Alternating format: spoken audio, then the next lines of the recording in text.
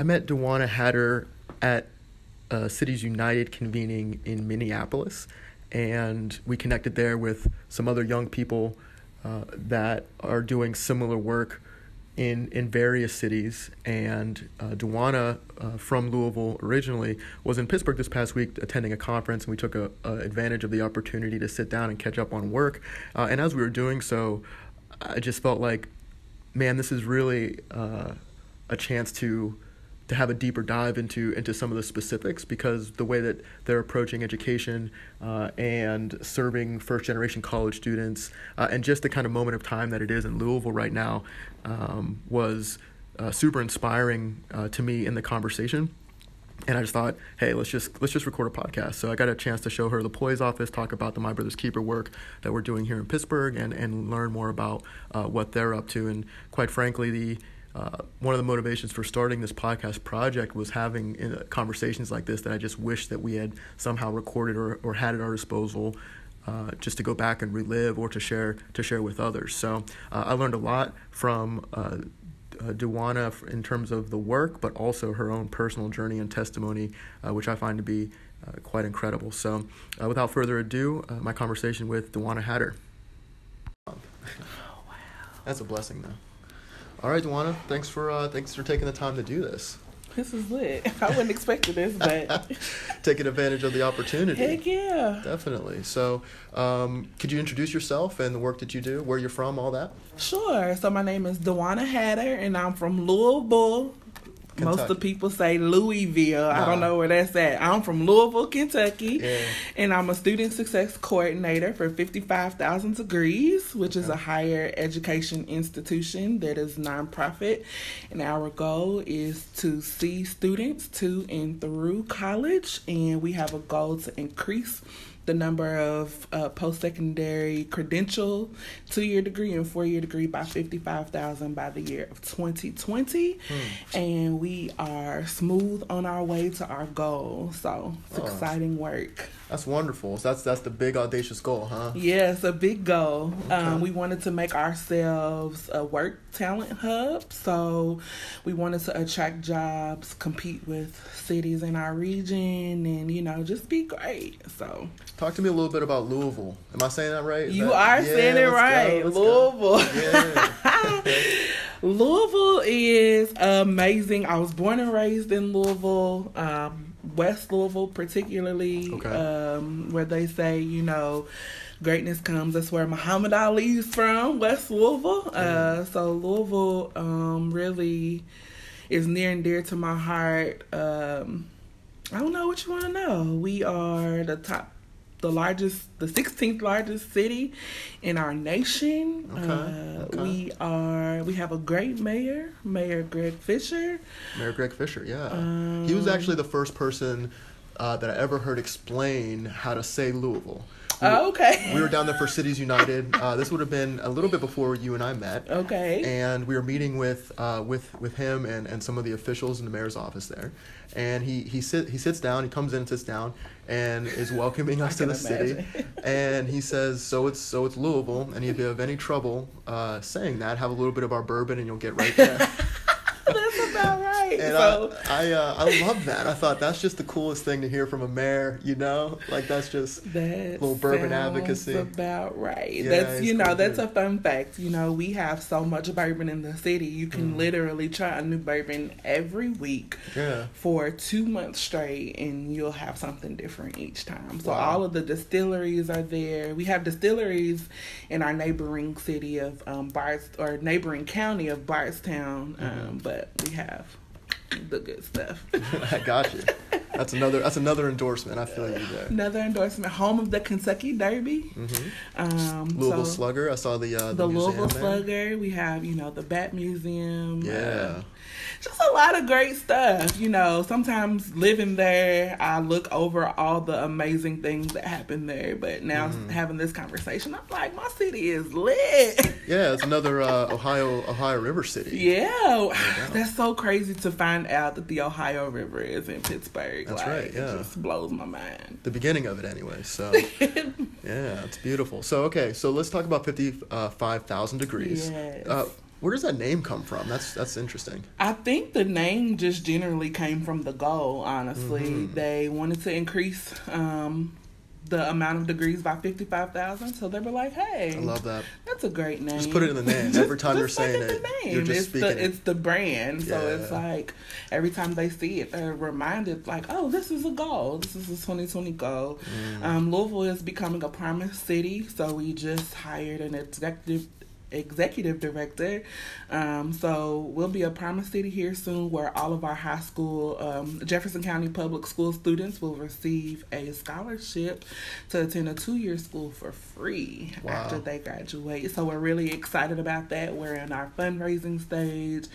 We're in pre-launch mode, so it'll be great. It'll be rolling out the rest of this year to our community and then nationally, and it's going to be amazing. But my role will transfer to the Louisville Promise, and so we're doing a lot of systems change work in post-secondary education as it regards to connecting to the community in social services and healthcare, and really just becoming one conglomerate so that we can serve our students holistically and not just serve the student but serve the person. So very cool.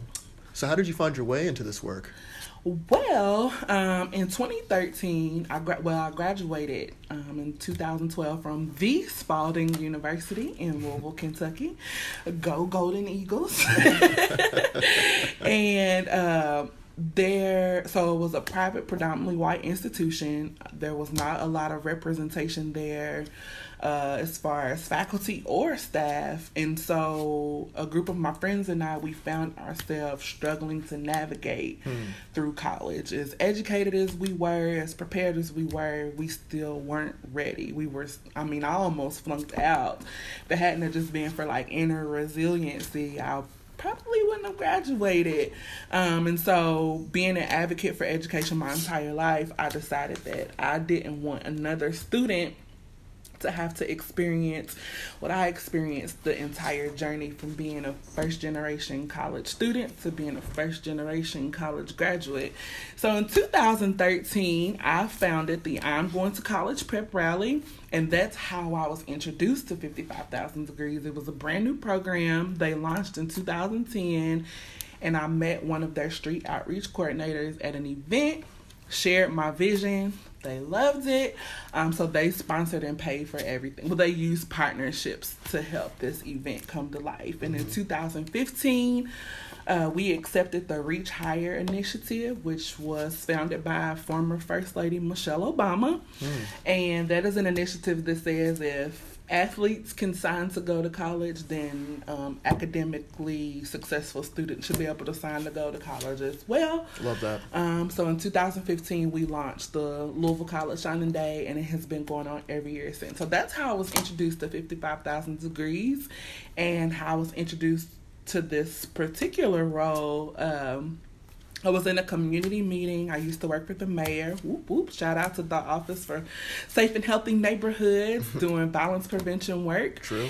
And ran into the executive director, and she was like, hey, I have a position that you might be interested in. So I learned more about the role, and it fit where I wanted to go. Violence prevention is near and dear to my heart. I was tired of losing friends to the streets. However, it wasn't my strength. Education has always been my passion. So kind of just went with the flow, and here I am. So I started in April, built the entire program by myself of how we're going to attract students, how we're going to serve students. It's brand new. Nobody knew what this work was going to look like. So we all kind of just working with gumbo right now. Right. Everybody's just throwing together ideas, and we're serving students as they come to us. So it's really good. Yeah, there's I'm hearing a lot of commonality with conversations I hear here in Pittsburgh. We have a Pittsburgh Promise as well, and there are leaders at different levels from the community, our corporate community, universities, foundations, what have you, that are actively thinking about how to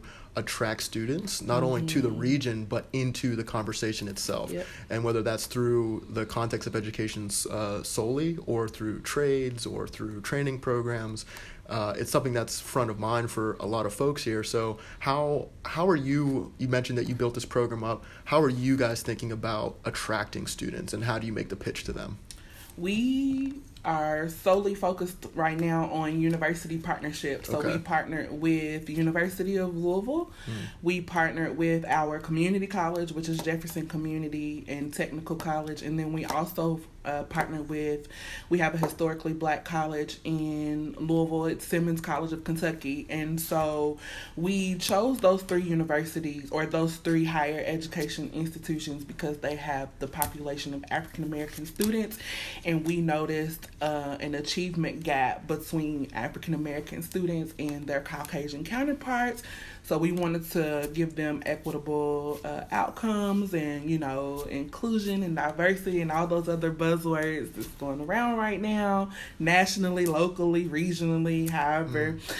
So we're focusing on those students as a pilot beta program. So basically, I serve students at Jefferson and I serve students at Simmons, and I connect them to resources when they have a non-academic emergency need. So basically, if they need help with rent, utilities, childcare, transportation, if they have a food insecurity or a food need, I help those students connect to those resources so that they can remain focused on their academics. And the goal is to, first and foremost, increase fall-to-fall retention rate, which will guarantee graduation. And then the second goal is to identify barriers that these students have and create systems changes around those barriers so that they won't be barriers anymore. So it's pretty lit work. Absolutely. No, it's amazing. So the idea here is you're serving these students and you're meeting their basic needs so that they will stay engaged in the system and can focus on it. And then that way they're matriculating successfully and graduating. And you're working with those three institutions, higher education institutions to begin with. Yep. Very cool. And how is that funded? It is, so my role is funded through the Lumina Foundation, which is based out of Indianapolis, Indiana. And the work itself is a community conglomerate. So we have money from Community Foundation, we have money from Lumina, and then we have buy-in from each institution to be able to provide resources to those students outside of what's already offered in the community. So it's really a new way of looking at how to serve the students and how do we use or reappropriate funds that, institutions already have to be able to best serve the student. And how do students get involved with this? How do you get access to them, or how do you get to know them? So both universities, they recruited their pilot program based on students who either were on academic probation or if they had attendance truancy issues. We use an early alert system. At one university it's called Starfish, and at the other university it's called GradPro. So if they had they call them flags, when the flag is raised from a professor or faculty. So we just assessed the data and said, okay, this population of students needs the most help right now. And we went to their classes, we held resource fairs, and we basically just did recruitment. And so Jefferson is actually ahead of Simmons right now because they were doing the program longer. But Jefferson I serve 125 students at Jefferson, and I serve 40 students at Simmons. So we just utilize, and then the students in the program, they talk. So if they say, hey, Miss DeWanda helped me get my LG&E paid, and they're telling their friends, it's also works as a referral process. So they can be referred to me by students, faculty, or staff. This is wonderful. Wonderful. What's the vision for the future of those kinds of engagements? Basically to create, either change the current system or to create a new system, but we really want to remove any barrier that prevents a student of obtaining the education credentials that they want to. So we are asking them what they need as opposed to telling them what they need. We're asking them, where do you see yourself in 5 years? So we're creating academic plans as well as career plans to help them either be successful in our institutions or help prepare them for the next institution after they graduate and leave us, or if they want to, because all of the credit is transferable. So if they have transferable credit and they want to finish at another institution, we prepare them for that transition as well. But the main goal is to remove barriers. So for justice in education.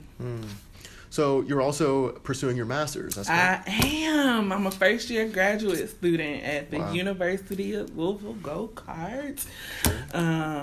Well, you know, they've been under a lot of scrutiny lately, but it is what it is. It's still a great institution. We have a brand new president. She's amazing. Yeah. Shout out to Dr. Binda Pudi. Wonderful. That's my boo. So I'm studying higher education, college student personnel to do the student affairs work. So by the time my position is grant funded, and that ends in 2020, and then I'm scheduled to graduate in 2020. So the two married together. By the time I graduate, I'm gonna just be, you know, an amazing candidate. Off to the races. Yeah. No doubt about that. So what is your research? We talked a little bit about this. I want to drill down a little bit. Yeah. What are you studying? So I'm studying right now college student personnel, and some of my research. I recently published 2 op-eds in diversity. What is it called? I think it's like higher education. I did through one of my professors. But anyway, it's around narrative change work and post-secondary education. So I came from a neighborhood that doesn't talk about college. Nobody knows about college. I was first generation in my family. And so I didn't know what college was until I was 17 years old. I was a senior in high school when I found out what college was. And I only knew what it was because everybody was talking about it. What are you doing next year? Oh, I'm going to U of L. Oh, I'm going to UK, which is the University of Kentucky. Oh, I'm going to this school and I'm going to that school. And I'm like, I want to go. Where are we going? Right. You know, just because I got caught in the hype. And so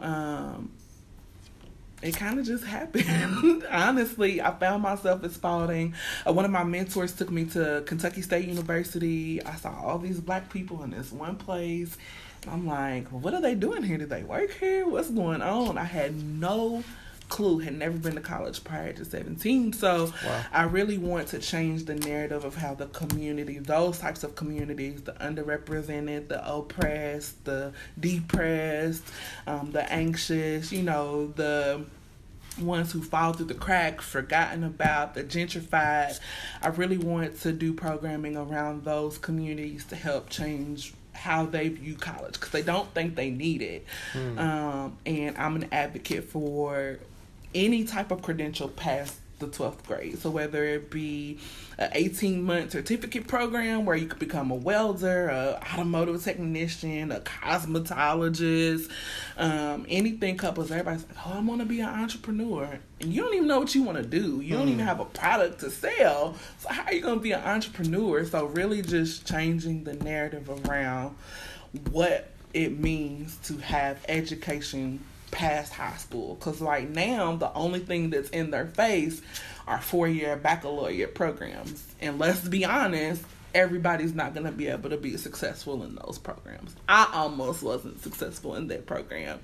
So helping them decide, well, first of all, educating them so that they know that they have options, and then making sure they're prepared to make the best decision for them, their families, and their future. Certainly. So I want to talk about that last point there. I mean, it's in your own personal testimony. You said you didn't even know about college till you're 17 in high school, which is astonishing. Yeah. But it also resonates with things that I read recently. I think I was reading something in the New York Times that was taking a look at college eligible students that could have gotten into Ivy League institutions that weren't even applying because they didn't know that it was a possibility. And it reminds me of a scripture from my upbringing. Dad's a pastor, where it says that my people perish for lack of knowledge. And I think a lot about that because you just don't know what you don't know. And that's the case for me. It's the case for you. It's the case for anyone. So when you're talking about narrative change, you know, before we can get to changing how folks think about college, if they don't even know about it, you know, how do you even address that? How do you think about that? Well, my undergrad education is in psychology, so I'm always thinking about what people are thinking about. Yeah. And so basically using, you know, my own personal experience and just, I've been serving the community since I was 16 years old, and I know that sounds so young, but I've just always had a heart. I saw my mom serve my community, the community of Louisville, so I just wanted to be like my mom when I grew up. So I was like, I'm gonna do this too. So at 16 years old, I started volunteering at the local YMCA, and it kind of just grew from there. So, you know, shout out the YMCA. Whoop whoop, the Y. You know, doubt. the Y has formed so many brilliant minds around this nation. Right. So I'm so grateful for the YMCA and what it means to me personally, and what it means to people who look like me, as a Black woman in the country that we are in today. True. No shade, but so yeah, serving the community, just talking to the people, right? It's like, I feel like a lot of times we take advantage of the obvious. Like, people don't realize that community work starts with the community. You don't need to do a needs assessment. I mean, that's essential down the line, to do a needs assessment and to do, you know, risk assessment and getting all these data points. But if you don't even know their names, that's a problem. And so I've always seen myself as the person that bridges the gap between knowing the people and relying on the numbers to tell the story. So, you know, I know a lot of community, you know, grassroots people, they only rely on hearing the story from the people. And then I know, like, top edge directors that they only rely on the data that tells the stories about the people. And I'm like, we need both. I've analyzed data before. I know about, you know, aggregate data and, you know, just all these other big terms that we just throw out all the time.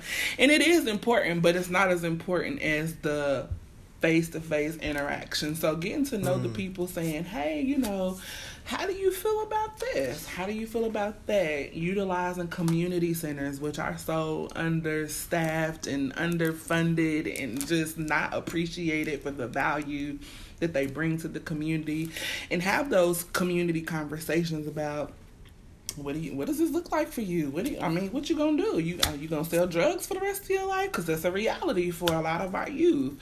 What you gonna do? You gonna work at Walmart? Is that cool for you? No diss to working in fast food, and no diss to, you know, those entry level positions. Anything to build your resume, do it. However, you don't want to do that for the rest of your life. So talking about what those next steps look like and how to prepare, you know, doing those career aptitude tests to try to figure out, what do you even like to do? Are you good with your hands? Are you good with your mind? Can you talk good? We can have the next motivational speaker come from Louisville, Kentucky. I mean, who knows? Go ahead, yeah. So, you know, just really just getting down in the trenches and talking to the people is obviously the obvious first step, but people just take advantage of that. So right. So once we're bridging these gaps, that's some Pittsburgh language there. We talk about that all the time. Certainly MBK work here as well, bridging those connections. All these bridges. There's 446 here. There's a lot here. I was like, God, there's a lot we got 3. You got 3. So it's like, got 3 on the way here. Oh my gosh, so many bridges. There's a lot of bridges. Yeah, it's one of the things we're known for, certainly. But it's a good reminder for us to embody that function. So we were talking about getting, you know, past that first barrier, which is just knowledge, just letting people know what's available. Yep. But I like the way that you framed it, which is you're starting not with just a bullet list of things they should know. You're asking them what they see. Yep. You're asking them what they're passionate about. You're providing experiences or opportunities to learn more about what they're good at. Yep. And you mentioned the entrepreneurial thing. It's interesting how I've been experiencing this too, where folks, I just want to be a businessman. I just want to be a business person. You know, I just want to do business. And it's like, that's so interesting to me, because for me, you got to taste things. You know what I mean? And you can absolutely do that, but if you don't know what you like or what you're good at, it's going to be hard to kind of put that skill set forward and make money off of it. Yep. I mean, I aspire to a lot of entrepreneurialism in my own life. Absolutely. But the things that I do now with folks or with clients, I developed that later on. I wasn't doing that stuff in high school. I wasn't making websites. I wasn't working on design like projects, all that kind of thing. So you got to be able to see what you like, you know? Okay, so we get past the first barrier, or we start to introduce information into it. let's talk about the community. You talk about changing the narrative. What does that look like on a community level, on a specific community level, right? Because this conversation can get very broad very quick. All of a sudden, we're talking about systems, we're talking about history. And again, that's like you were saying before, that's important to consider. But when it comes to West Louisville, when it comes to a specific community or region, how do you think about changing norms and changing the narrative there? Well, that's where, the research will come in. There's a lot of best practices, aka stolen information from other communities, how but I feel like being born and raised in Louisville, and in that particular area of Louisville, the only way, and this is like my bread and butter. I'm sure it's a lot of people's bread and butter too. I'm sure I'm not the first person to think of it, and I won't be the last person to do it, but excuse me. What shifted my life was exposure to college campus. I would never have enrolled into Spalding University if I hadn't have went to K-State. And it's an interesting dynamic because I visited an HBCU, but I enrolled in a predominantly white institution, which is very interesting. Another story, another podcast, another day. But the number one mind shift is exposure. You have to be able to, you can hear it all day, but until you see yourself there or see people there that look like you or know that you can have community there, because that's a lot of the fear, right? People don't want to leave their community because they fear they won't have community. So really exposing them to a community that looks like them, and even if they're like me and, they say, hey, I see that black people go to college, but I still want to go to a predominantly white institution, that's absolutely fine. But the fact that you're able to see yourself there, sit through classes, talk to people, ask as many questions as you need, that was a paradigm shift for me. And so I think once we get past the, what do you need conversation, it is, let me take you to this place conversation. So how can I take you and your mom, or you and grandma, or you and auntie and uncle, or you and your foster mom? Because we don't know what types of households these children come from. So to engage the entire family from jump, we're seeing a lot of lack in parent engagement. And I'm like, because y'all doing it backwards. You want to engage the parent reactively when you need to engage the parent from the very beginning. Because if you get the parent buy-in, the student is going to feel more comfortable with coming to your institution. I don't know why that's rocket science, but whatever. So yeah, engaging the entire family, the entire community, because then it can act or serve as a handoff. I know a lot of student affairs professionals, what's the term, parentis, whatever it is, where they take parental control while the parent's not there, and it just becomes this handoff, this community where, they can pick up the phone and call mom, not snitching, but just, hey, can you help me get so-and-so in check? But then you build a community before the student is even on your campus, which makes the transition more comfortable. Right. So you're already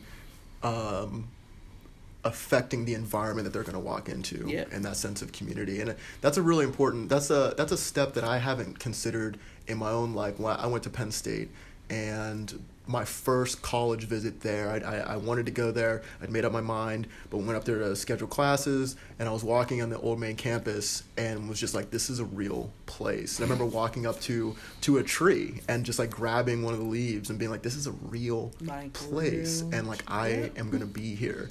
And it's like you're just bringing that back to my mind, because I could see myself there. And I wasn't jumping into a sense of community there in that way, but I was going to have an opportunity. But seeing myself was so important there.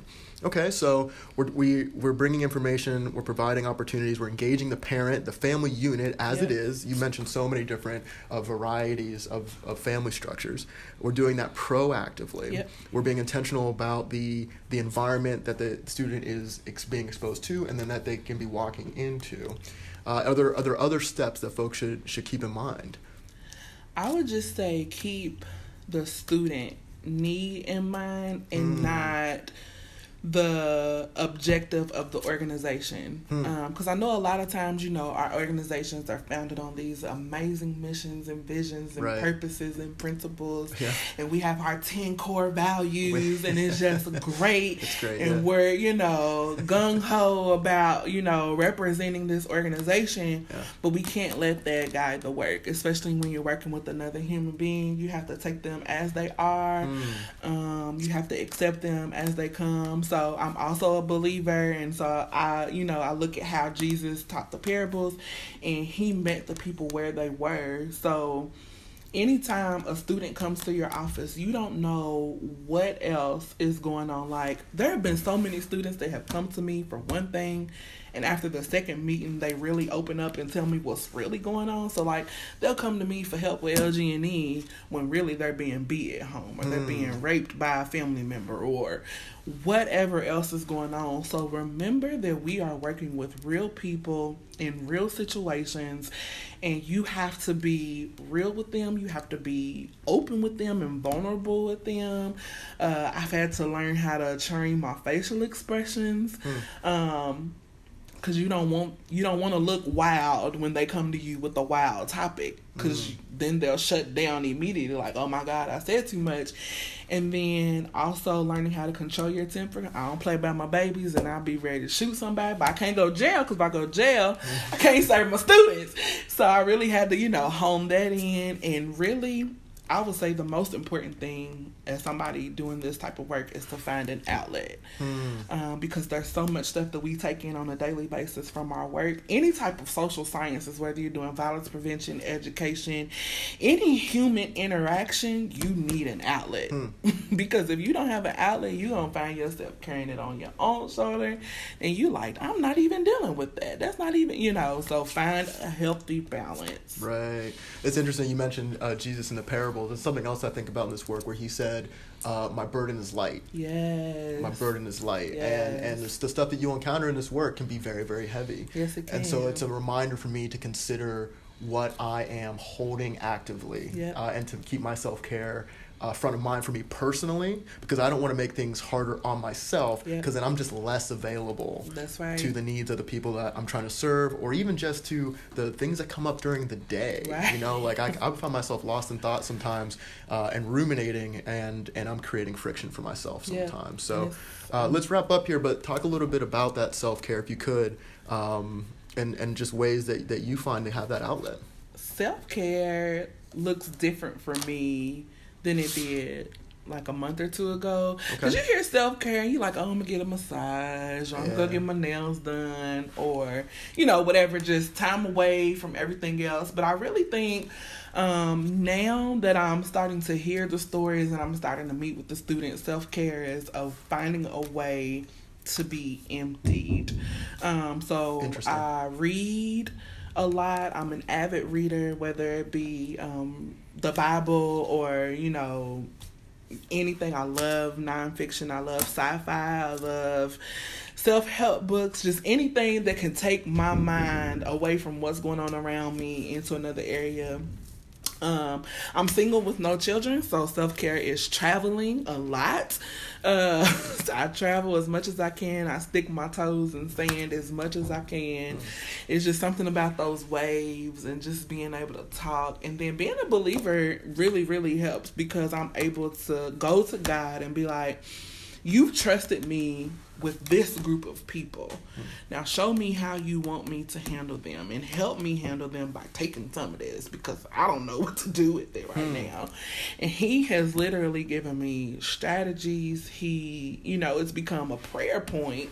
I intercede for my students, and, even if they don't believe, I'm just like, God, this is what you created. So help me with that. So self-care looks a lot different than it did 6 months ago. I mean, I still get massages. I still get my nails done. But it's more to it than that. It's really taking a holistic inventory of where I'm currently weak and focusing on that. Yeah, I love the imagery of being emptied. This poured out as a living sacrifice, just putting it all out there.